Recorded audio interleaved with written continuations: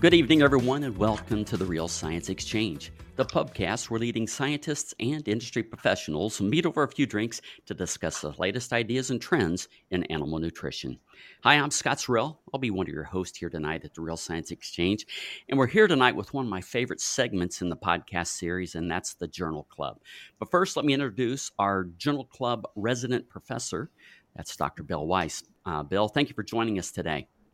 It's good to be back, Scott. Especially, it's a lot more relaxed than the last time I saw you. So yeah, absolutely. Do you have anything special in your glass tonight, Bill? I've got a glass of Rhinelander IPA. It's a local beer here. So quite tasty. Very well. Yeah, you like those local beers, don't you? Yes, there's plenty of them here too. So, so Bill, I understand you know our guest quite well. That's Dr. Ferreira. Would you please tell us a little bit about him and how you guys perhaps met? Tonight's guest is a professor at Virginia Tech, Gonzalo Ferreira.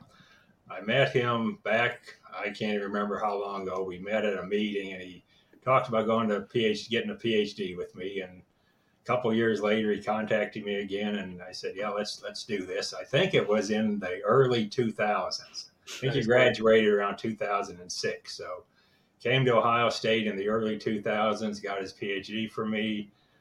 Then went on and was hired by Virginia Tech. There was a gap in there, I know, but came back to Virginia Tech. It is mainly an extension appointment, I think, and you can correct me on that. But it's good to see you again.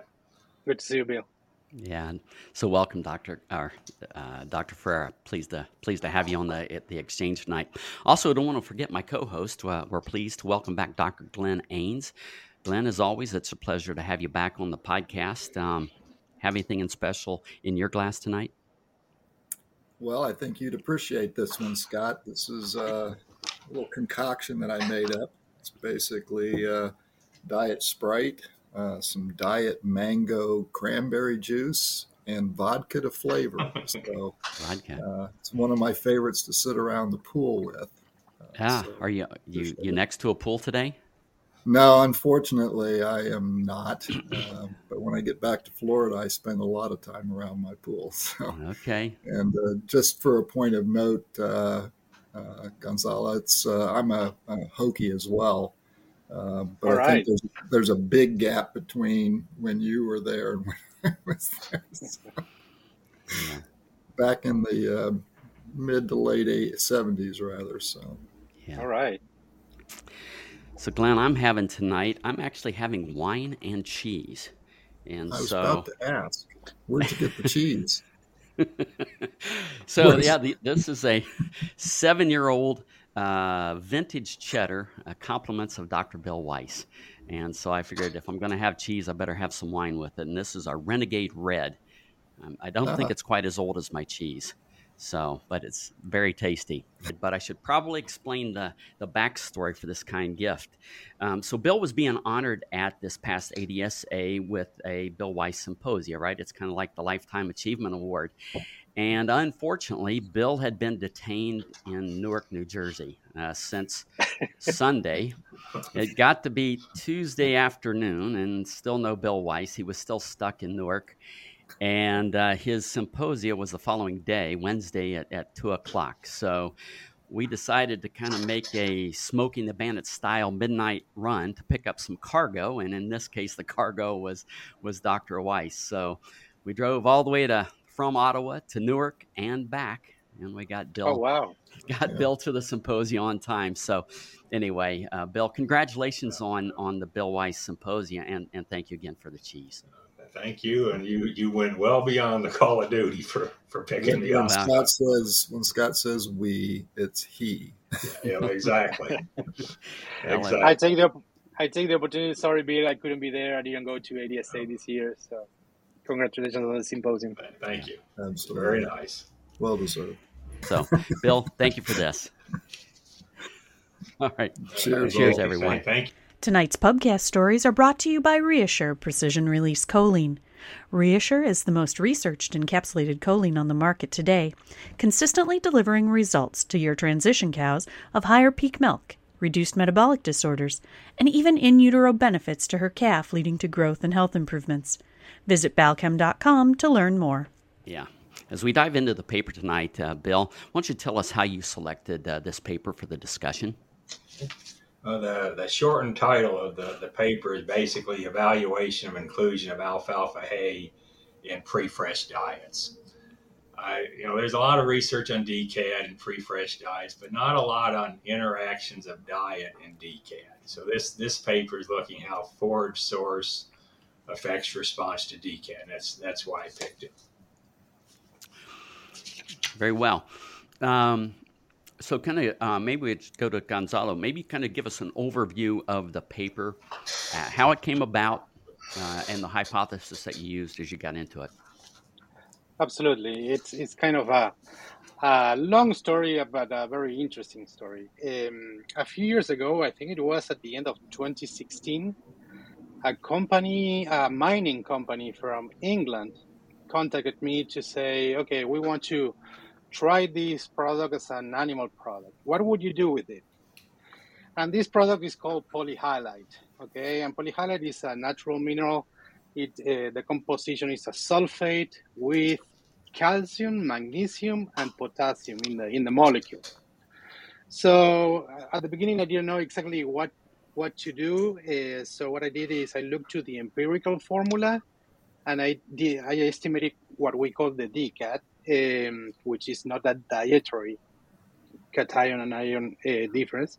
But anyhow, I said, okay, this seems to be like what we call an ionic salt.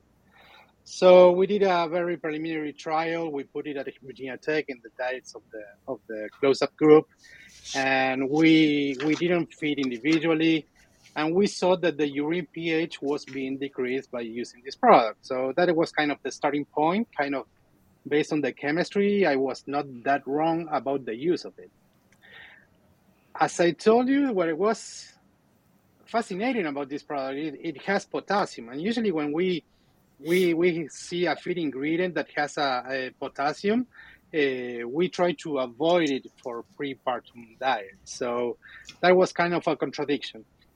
Then we did a follow-up study in which we did measure dry matter intake, also using the polyhalite, and we saw that the urine pH was going down again. It was confirmed.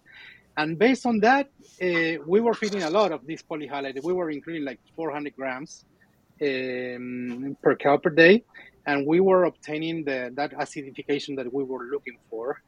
And that kind of was motivating, like, okay, I'm feeding a product that has potassium to prepartum cows, and that is kind of goes against the books, if you want.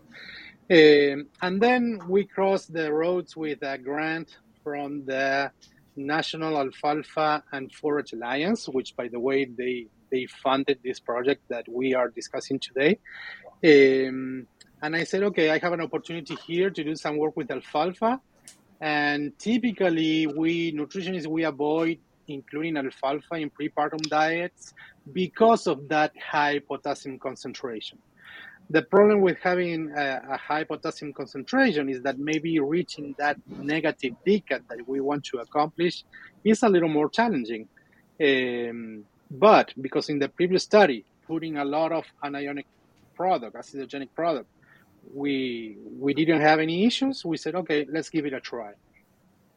Here at Virginia Tech, we typically feed the close-up group with calcium chloride as the acidogenic product, and typically we use grass hay. We are here in Virginia. We are in the fescue land, right? So most of the hay that we use is fescue hay. So that was kind of our typical close-up diet, at least here at Virginia Tech. So we use that as a control, if you want. And then we brought alfalfa from the Great Plains, and we prepared this study trying alfalfa, including alfalfa in these close-up diets. What was the hypothesis? The working hypothesis is that I've been in the industry, in the field for quite a lot, and I learned a lot that by experience that many times we have to feed what we can. and not what we want, right? So many times we are challenged to maybe include alfalfa in these diets. If we would go to the West Coast, very likely there is going to be a lot of alfalfa inclusion in close-up diets. So yes, that was kind of the working hypothesis, was to test that we can feed alfalfa even with high acidogenic products. We tested two products, and that the dry matter intake and the pH would be similar to that controlled diet that we feed typically here in the close-up pen. So I actually have to confess, I had to look the polyhalites up to even understand what it was you were working with. Can you go into that a little bit more deeply from the standpoint of the chemical makeup? Because it's got a fairly high sulfur level, as I recall, as well, right? It does. It does. That's a very good observation. Yes. So if you see the molecule, I don't remember exactly the formula, Yeah, but you have 4 equivalents of sulfate. You have 2 equivalents of potassium, and that difference makes acidogenic. Okay, from the DCAT perspective, and I don't remember how many you have. I think it's 1-on-1 on the magnesium and the calcium. So you have 3 macro minerals: calcium, magnesium, and potassium, and then you have the sulfur as an anion. And just for the audience, there's about 1 million DCAT equations out there. Just which DCAT equation did you use? Because that is important in what you did. yeah. That is very important. Yes, Bill. And we use the I think it is the most used. Okay. So we did the sodium and potassium minus the sum of the chloride and sulfate without the 0.6 correction on the case of the sulfate. Okay. Yes.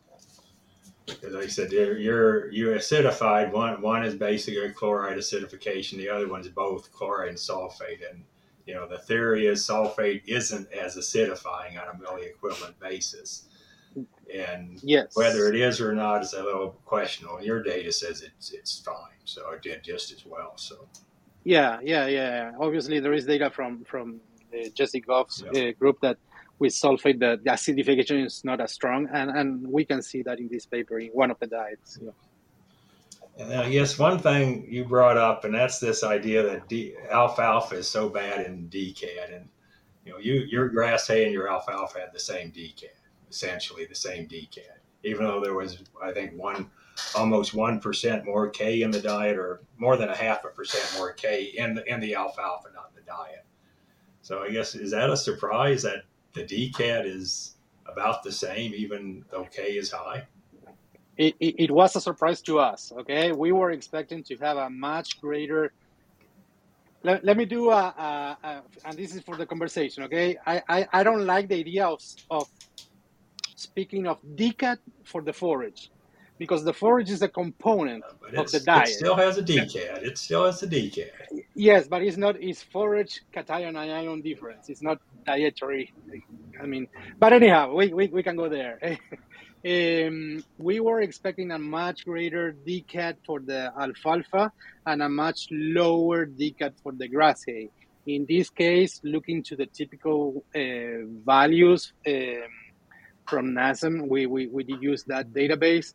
The alfalfa was on the low side on the DCAT, and the grass hay was on the high side of the DCAT. And totally by chance, they ended up having the same DCAT, which was from an experimental perspective that limited the possibility of performing our main objective. Right, we were challenging with the alfalfa.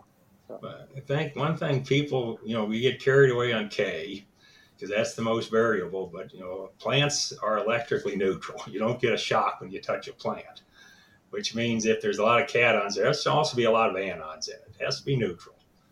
And a lot of those anions are organic acids, but I mean the chloride in these forages are higher than people think. That most of the chloride data is very, very old. We don't have as much of it.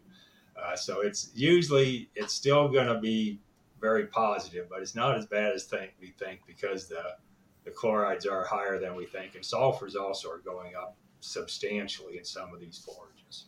If you give us brief, now we don't want a lot of detail, but briefly on the diets, so people have an idea what you were feeding, and again, just the main ingredient compositions. First of all, this was a design in which we were testing two factors. One factor was the type of hay. We use mainly mixed grass hay, which here in Virginia is fescue hay. And then we use alfalfa hay. We imported that from, typically the manager at the dairy brings that from Kansas. That is on one side. And then the other factor was the source of the acidogenic product. And that acidogenic product was either calcium chloride or the polyhalite that I told you. That is on the main things. The diet was, we formulated the diet to have at least 60% of forage. So like every dry cow is a high forage diet. And we wanted to have at least 20% of that forage to be either the alfalfa or the grass hay. And then when we formulated the diets, the DCAT, we aimed to minus 160 milliequivalents per kilogram of dry matter. We ended up having a little stronger negative DCAT. And then what else? One thing that we didn't, honestly, we didn't pay much attention at the time of ration formulation was on the sulfur side. By adding this polyhalite, the concentration of sulfur ended up being greater than what we usually would do, than the typical recommendations. That is something that Dr. Goff, we were discussing about that once in a while. And now, what else can I tell you about the diet? The diets there, Bill. And then, yeah, we try to cover all the requirements on the energy side, not to have a high energy diet, of course. I assume that the DCAD was similar in the rations before you added the acidifiers. But yes, we try to do the diets as similar as possible. In terms of the DCAD, the negative. Yeah. Yeah, I was just curious if the diet before you added the DCAD, did you have to, was one of the diets any more, I assume they were very similar because they were very similar. Yes, they were very similar because, as Bill was saying, by chance, the grass hay and the alfalfa hay, they ended having pretty much exactly the same DCAD. So therefore, the if you think about it, the base, the fundamental of the diet, all the ingredients other than the acidogenic product, they were very similar. So I might just mention, or I can just mention, the calcium in these diets range from about 0.85% up to about 1.4. The alfalfa diets obviously were higher in calcium than the grass ones. That is correct. That is another very good observation, Bill. Yes, there was a lot of variation there, and we commented that in one of the papers, in one of the comments in the paper, that yes, this was not controlled for the calcium concentration. Maybe we should have improved that. Yes. To me, I don't think that's an issue. I mean, as long as you got plenty in there, I don't think it's an issue because with alfalfa diets, you expect higher calcium diets. That goes with the treatment. So. Yeah, but also I think in the calcium chloride, maybe you are putting a little extra calcium than in the polyhalite. What's not in here, and it's become an interest of mine, is phosphorus, especially with respect to hypocalcemia. Do you recall what they were? If you don't, we'll move on. I do not, and typically I stuck more to that idea of not supplementing phosphorus, but that is another thing that we should start considering. So you do have a fair number of byproducts in this, so it's probably plenty. I'm just wondering if it was too high, basically, but we'll move on. Yes, we'll just get to the results. Well, first of all, again, it's important on how many cows and what were the cows, basically. We discussed those briefly. And right. Duration of feeding. Yes. So let me talk a little about how we selected the cows. Obviously, we did this in multipurpose cows, so all the cows were on their second or more calvings. Why did we do that? Because typically multipurpose cows are more susceptible to hypocalcemia. So we did not have any spring heifers here. In a previous study that I mentioned already, we saw that those cows that they had symptoms of clinical hypocalcemia typically were the oldest cows. So we tried to put as many old cows as we could in the herd. So we used 80 cows. Our herd is not huge, so it was kind of hard to find the enough number of cows. And what else can I tell you there? Most of them, I would say that half and half. Half of them were on the second parity, entering the second lactation, and the rest would be third or more. And what was the other thing, Bill, you mentioned? When did they start on trial? Oh, yeah. Yes. Yeah, very good. So we selected, here we have Canangates, and we have in one pen, we can have 8 cows at a time. So we had different cohorts of cows of 8. The idea was to block them. And what we did in one cohort, we chose them to start at least 35 days before the expected calving date. Of those 35 days, we used 14 days to feed a far-off diet and train the cows to the Canangate system. And then on day 21, the first thing that we did is we collected urine samples from those cows that they were consuming the far-off diet. And then after getting the urine sample and measuring the pH, the cow started to transition to the new close-up diet. And that close-up diet was fed for at least 21 days, depending on the cow when she was calving, 21 to, I would say, maybe 32 days. Okay. They were in the experimental diet. So in your prepartum sampling, did you sample them based off of so you moved the cows into the pen when the first cow got within 21 days of her calving date, right? Yes. Let me clarify just in case. Yeah, So that was a little confusing. so the cows are in the far-off group, correct? We selected a cohort from there, 8 cows. When the first cow was close to 35 days from the expected calving date, so the next calving, the first calving would be within the next 35 days, we moved them from the pasture into the barn, and we kept feeding that far-off diet.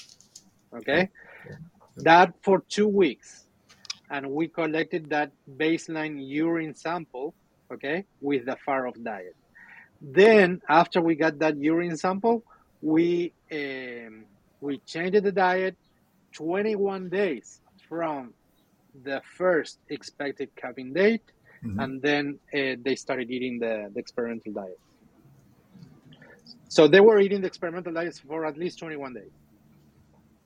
How far? Maybe 21 to 28 days, something along those lines in a cohort? Yeah, that's what I'm saying before. Like, I think some of them actually were maybe 15 days, okay, because they kept before the expected calving date. And then some others were 32 days. I think it was the largest. Okay. I think we'll go ahead and get into the results. And I guess one of the first things that caught me is that the cows fed grass hay ate more than the cows that fed alfalfa, which is almost 100% opposite of what we'd see with lactating cows. You know, they almost always eat more legume. So what do you think? And you had much more significantly higher forage NDF in that diet. What do you think's going on there?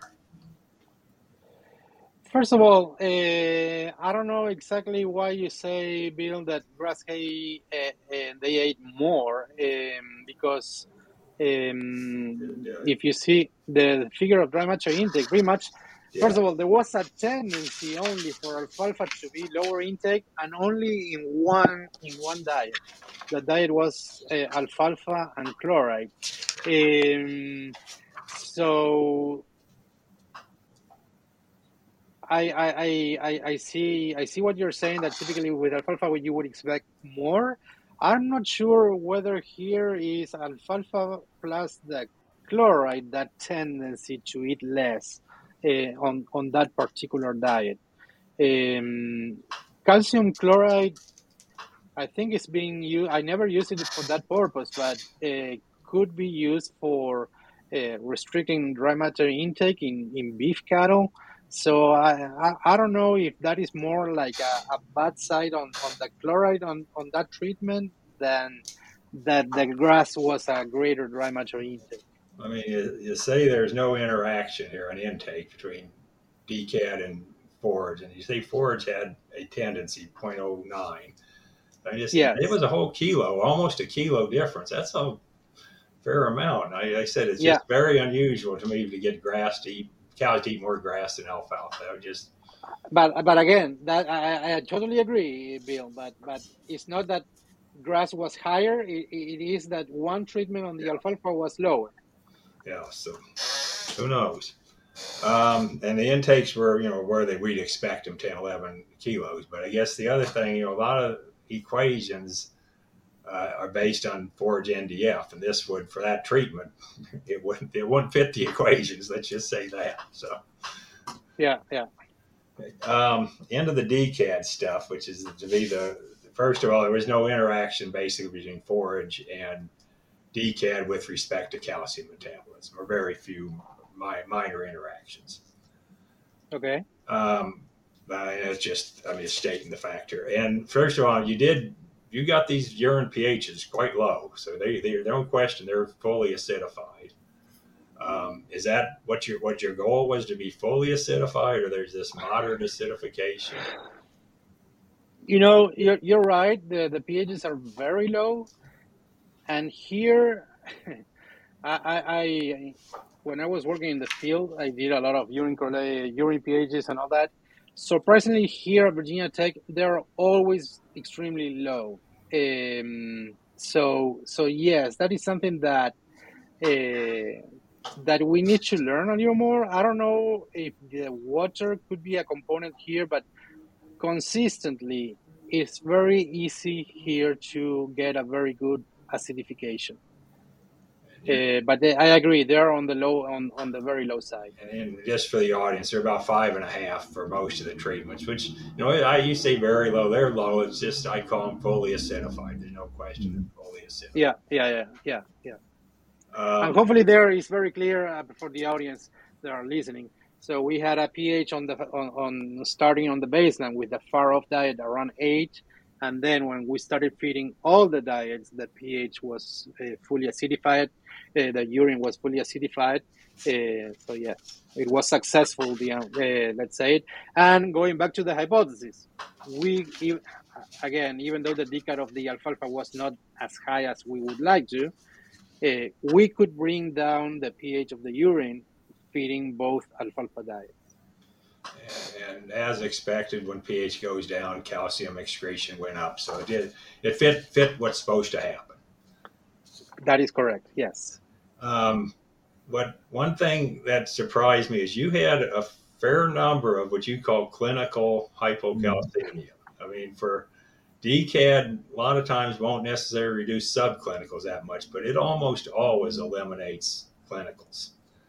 First of all, kind of define how you define clinicals, and then I'd like to discuss that, because you had 10-15% clinicals, and that's very high for DCAD diets. Yeah, well, I after this paper, actually, Bill, I also have some conflict on terminology. Okay, so typically we say clinical hypocalcemia, or periparturient paresis, or milk fever, and we talk about those three as the same, correct? Now, what is the definition of clinical hypocalcemia? Looking to the concentration of calcium in blood, Typically, we say that clinical hypocalcemia, depending on the source, you said less than 5 or 5.5 milligrams of calcium per deciliter, if I remember correctly the unit. What I'm saying here is that based on that definition, that threshold of 5.5, we did have a lot of clinically hypocalcemic cows. But the thing is that we didn't have those many cows with milk fever or peripartum paresis. So I don't know if you see where I'm going here, but I have some conflict with the three definitions of clinical hypocalcemia. We did have a lot of cows with low concentration of calcium, low enough to fit under the definition of clinical hypocalcemia. And apparently, there are a few papers around that they have observed that as well. Well, I mean, to me, if it's clinical, it means you have to be able to see it, observe clinical signs. So that to me should not be based on blood levels at all. It should be the appearance of clinical signs. And you say in here, I can't find it right now, but you had a fair number that showed clinical signs, cold ears, shaky, that kind of stuff. Correct. And so that's, to me, I define clinical as they have to show something, and then subclinical is less than 8 or whatever. Yes, and in the same way as we said, based on the concentration of calcium, we said that because if we read the definition of subclinical hypocalcemia, there are some papers that said the only way of finding those subclinical cases, you have to measure the concentration of calcium in the blood. Well, based on that definition, we did have some cows that they had subclinical hypocalcemia, speaking of calcium, but they did have the signs, for example, the cold ears or some, wobbly gait or something like that. Yeah. When I taught this stuff, that's, I said clinical, you have to see it. Subclinical, you have to measure something. And so you define subclinical based on calcium, but you define clinical based on clinical signs, verified by a low calcium then. Okay. So like I said, I can't find it right now in the paper, but you said something like there's 7 or 8 cows that showed clinical signs. Correct. Yes. And that's still higher than what I would expect from a DCAT situation. I don't know the reason. True. And again, all those signs, as I told you, mainly are based on cold ears. Yeah. Okay. Now the question is, I'm not trying to be defensive here, but do we always track ears? Do we have a good metric, a good threshold? What would be expected? I'm not sure we have it. Do we? No, I don't know. Like I said, it's just, if you read a lot of the DCAT papers on how they define clinical, and that's, like I said, is a variable definition, it's rare with DCAT. When they have DCAT, not DCAT, it's very rare clinical. Subclinical is not eliminated. Like I said, so I just think, high phosphorus can be contributing, perhaps marginal magnesium. So some other things might be going on here as well. And it's just something to kind of think about a little bit. Okay. In the case of the magnesium, one thing I didn't discuss in the paper for sure, but polyhalite has a good inclusion of magnesium.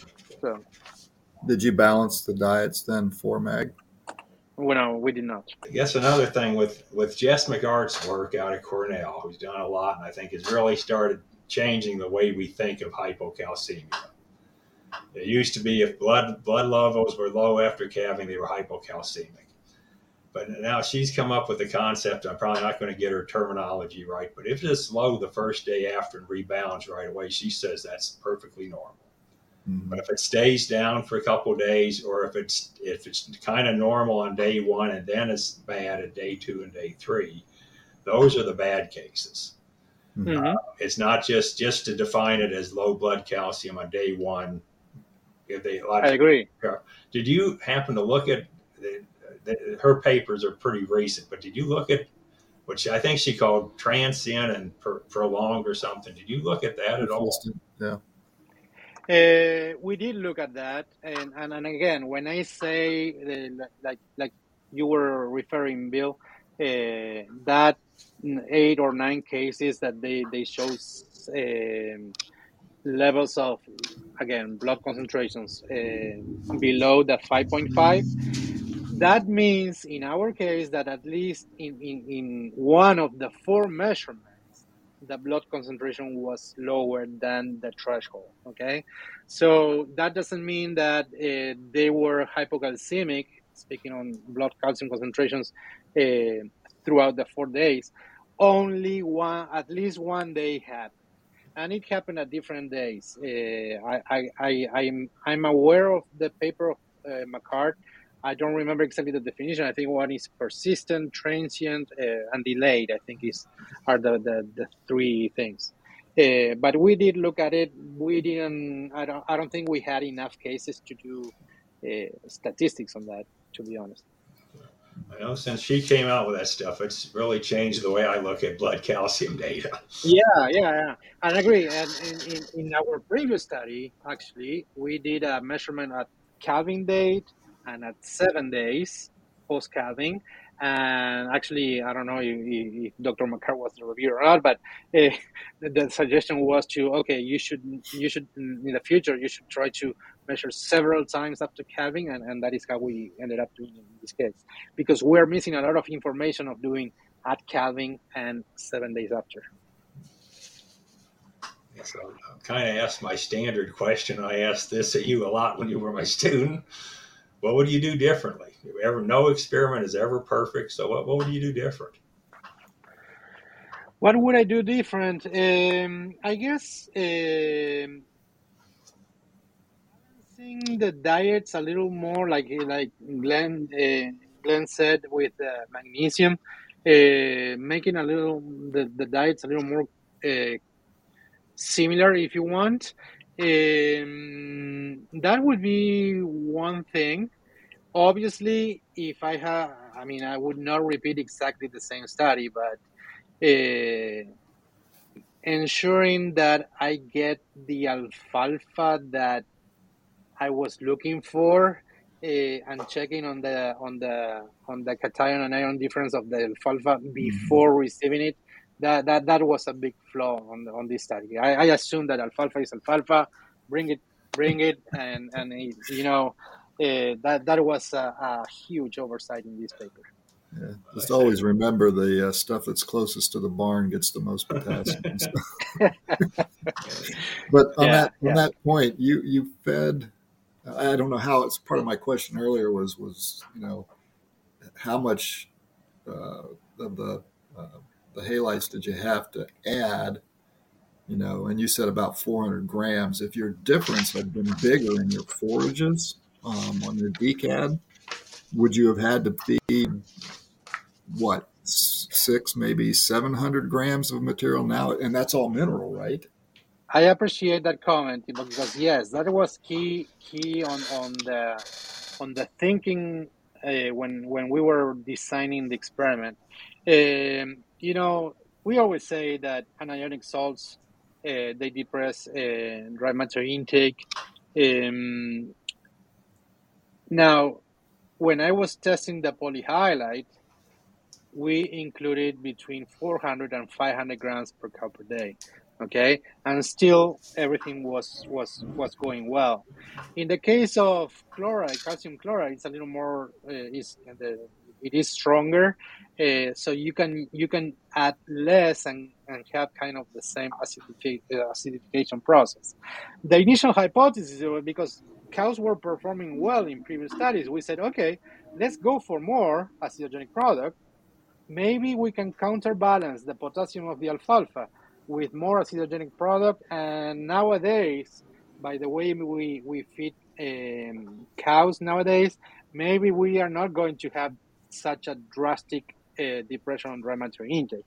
Also, if we see in the old papers about the use of acidogenic products, one of the biggest one is from Dr. Otzel in the past, and they were feeding the acidogenic product with the concentrate separated from the forage. And typically we don't do that anymore. So even though the depressing effect of the acidogenic product on dry matter intake can still be there, maybe we can go for more acidogenic products. Because it didn't look that it caused an intake issue, which is a No, well, high positive for it. on the chloride, there is, as I told you, there was a tendency to decrease The dry matter chloride, yeah, intake. Yeah, on the chloride. not the I don't polyhydride. know if you go to a chloride. First of all, in this case, all the acidogenic products were in a pelleted concentrate, but typically the pellets that they have the chloride, and even though this was chloride dehydrated, dehydrate, is very hygroscopic. And also, if you grab some of it, you start to feel some heat, from it. Yeah. So I don't know if the palatability is related to that or something like that. I was going to say I was just surprised that the polyhydrite apparently it must have a different palatability. It seemed like it didn't have any negative effects on dry matter intake, and I just wondered if at 6 or 7 or 800 grams would it make a difference either. We fed in the very initial one that it was not a control study. It was just a pen feeding, trying the animals and feeding the animals and measuring urine pH. There we fed half a kilogram. Even in both, well, in that group there were either Holstein and Jerseys, and yes, it seems to be a good product. I don't know. To me, it's very interesting. I'm biased now, because I started from scratch and suddenly it worked. So it's a neat story. I just would want to, again, for the audience, remind we're talking about intake depression or not depression. There is no non-decad control in this. So you're comparing chlorides to the halides. They both may have depressed intake. They have behaved similarly. Is what one was not worse than the other. That is correct. Yeah. But the intakes were for dry cow pretty decent. Yeah, they were right where they should be, I think. Yep. Do you think on the foraged types here, and if let's say and I don't want to use any brand names, but there are commercial decad products out there, do you think you'd have seen the same non-interaction between forage sources and other decads? So if I understand the question correctly, Bill, I'm rephrasing just in case. You are saying if I would have used a commercial salt, an acidogenic product, would I have seen an interaction with the forage? Yeah, you didn't get this paper. There was no interaction, which makes it nice. Do you think if you use different anionic sources, it would still stay that way? Both forages would behave similarly? I guess it would depend on the composition of the product first. That's a good question, Bill. I don't know how to answer that one, to be honest. Maybe not. If you can balance, if you think on the acidification only, if you're reaching the same decad, you shouldn't see an interaction. Other than thinking on the typical nutritional composition like NDF concentration, forage, and all that. Maybe not. I agree, because again, you had a chloride-based acidification and a sulfate-based acidification. The commercial products are same basics. So I think it can be extrapolated. We never know. Yeah. I wouldn't hesitate to extrapolate the lack of interaction to other sources. Yeah. I was just curious a little bit about the sulfur issue. How high did you get? I have to go back and look. Yeah, that's a good question. Maybe it was more than 1 year ago, I had Jesse Goff visiting here, Virginia Tech, and we discussed this, and he raised the question of, you're feeding a lot of sulfur here. The values are 0.3, almost 1% in one of the diets, 0.2 and 0.6.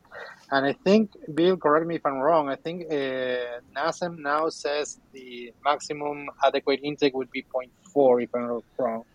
There is an interaction between higher grain diets. It would be 0.4. Higher forage diets, 0.6 would be about it. I was going to say that there is a comment on the NASEM saying that when you have a high forage diet, you can be a little more permissive on the concentration of sulfur, because I think there is a mechanism about the rumen pH and the release of the Hydrogen dissociation. sulfide. Yeah, there you go. It would that the 0.6 doesn't worry me for the short term, but almost 1% sulfur, would be a concern to me on both direct toxicity, and clearly you're messing up trace minerals, but that's a short term thing. But Right. sulfur is a lot. So yeah, I agree. Yeah. So, chelated copper. So definitely in selenium yeast too. So. Definitely need to look at some maybe chelated products in those kind of situations. Just to wrap up with my last question for you, and that's what would be the next experiment in this area for you if you'd continue in this area? Yeah, I do want to continue this, and actually I put a follow-up grant, but they didn't. They decided not to fund it. You know me, Bill. You know that I'm my undergrad degree is more on the agronomy side, so and forages is my passion. I would like to get a little more data on the effect of fertilizers and fertilizer doses on how we can manipulate, if we can, the cation and ion difference in the alfalfa hay. That would be something interesting. And then obviously you have an agronomy component on that research, but then follow it up with the cow study. So we will go ahead and call last call. And with that, what I'd like to do is kind of get a just one key point, one takeaway that you'd leave the audience with from the conversation today. And Glenn, I'm going to start with you. Tonight's last call question is brought to you by NiaSure Precision Release Niacin. Niacin is a proven vasodilator for heat stress reduction and a powerful antilipolytic agent for lowering high blood NEFA in transition cows. Protected with Balchem's proprietary encapsulation technology, you can be sure it is being delivered where and when your cows need it. Learn more at balchem.com/NiaSure. Well, what I took away from it is we've got a lot of producers out there that are trying to, either find or grow, hays and alfalfas that are, low in potassium so that they can, manage their DCAD issues.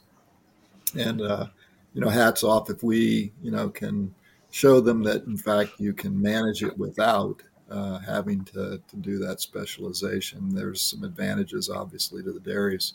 Of course, there's always the question of cost, right? Obviously, if you can, basically acidify a diet, but the amount of acidifier you use has to get to be a pretty high level, then that's a cost to the dairy as well. So, but it's an interesting concept, and now I know about polyhalites, so learn something every time. Yeah, Gonzalo, one thing I don't think we mentioned it, but you spent several years as a consulting nutritionist, so very applied, and so I'm just going to ask you to maybe what kind of applied advice could you give consulting nutritionists out there basis this research? I love that you asked for it, because it's exactly what I was going to say. One thing that I learned a lot being in the field is to not get stuck in the theory sometimes on the biological principles, and sometimes you need to be flexible and get out of the box and try different things. That is kind of my key message. Don't get stuck to do not feed this ingredient to this cow. You can still learn and do it by relying on the theory, but being a little more flexible, which is in line with what Glenn just said, I think.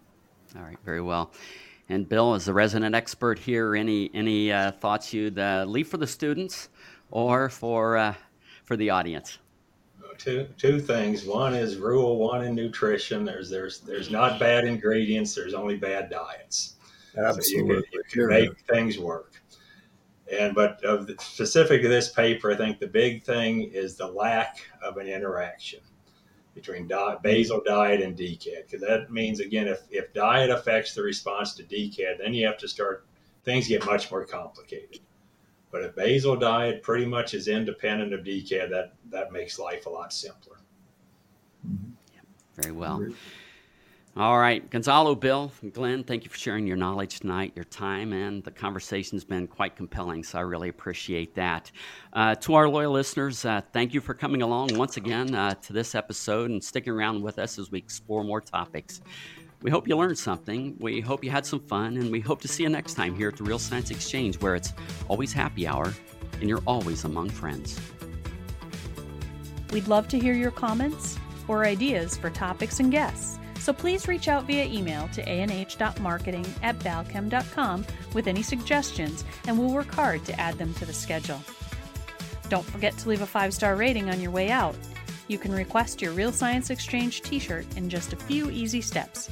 Just like or subscribe to the Real Science Exchange and send us a screenshot along with your address and t-shirt size to anh.marketing@balchem.com.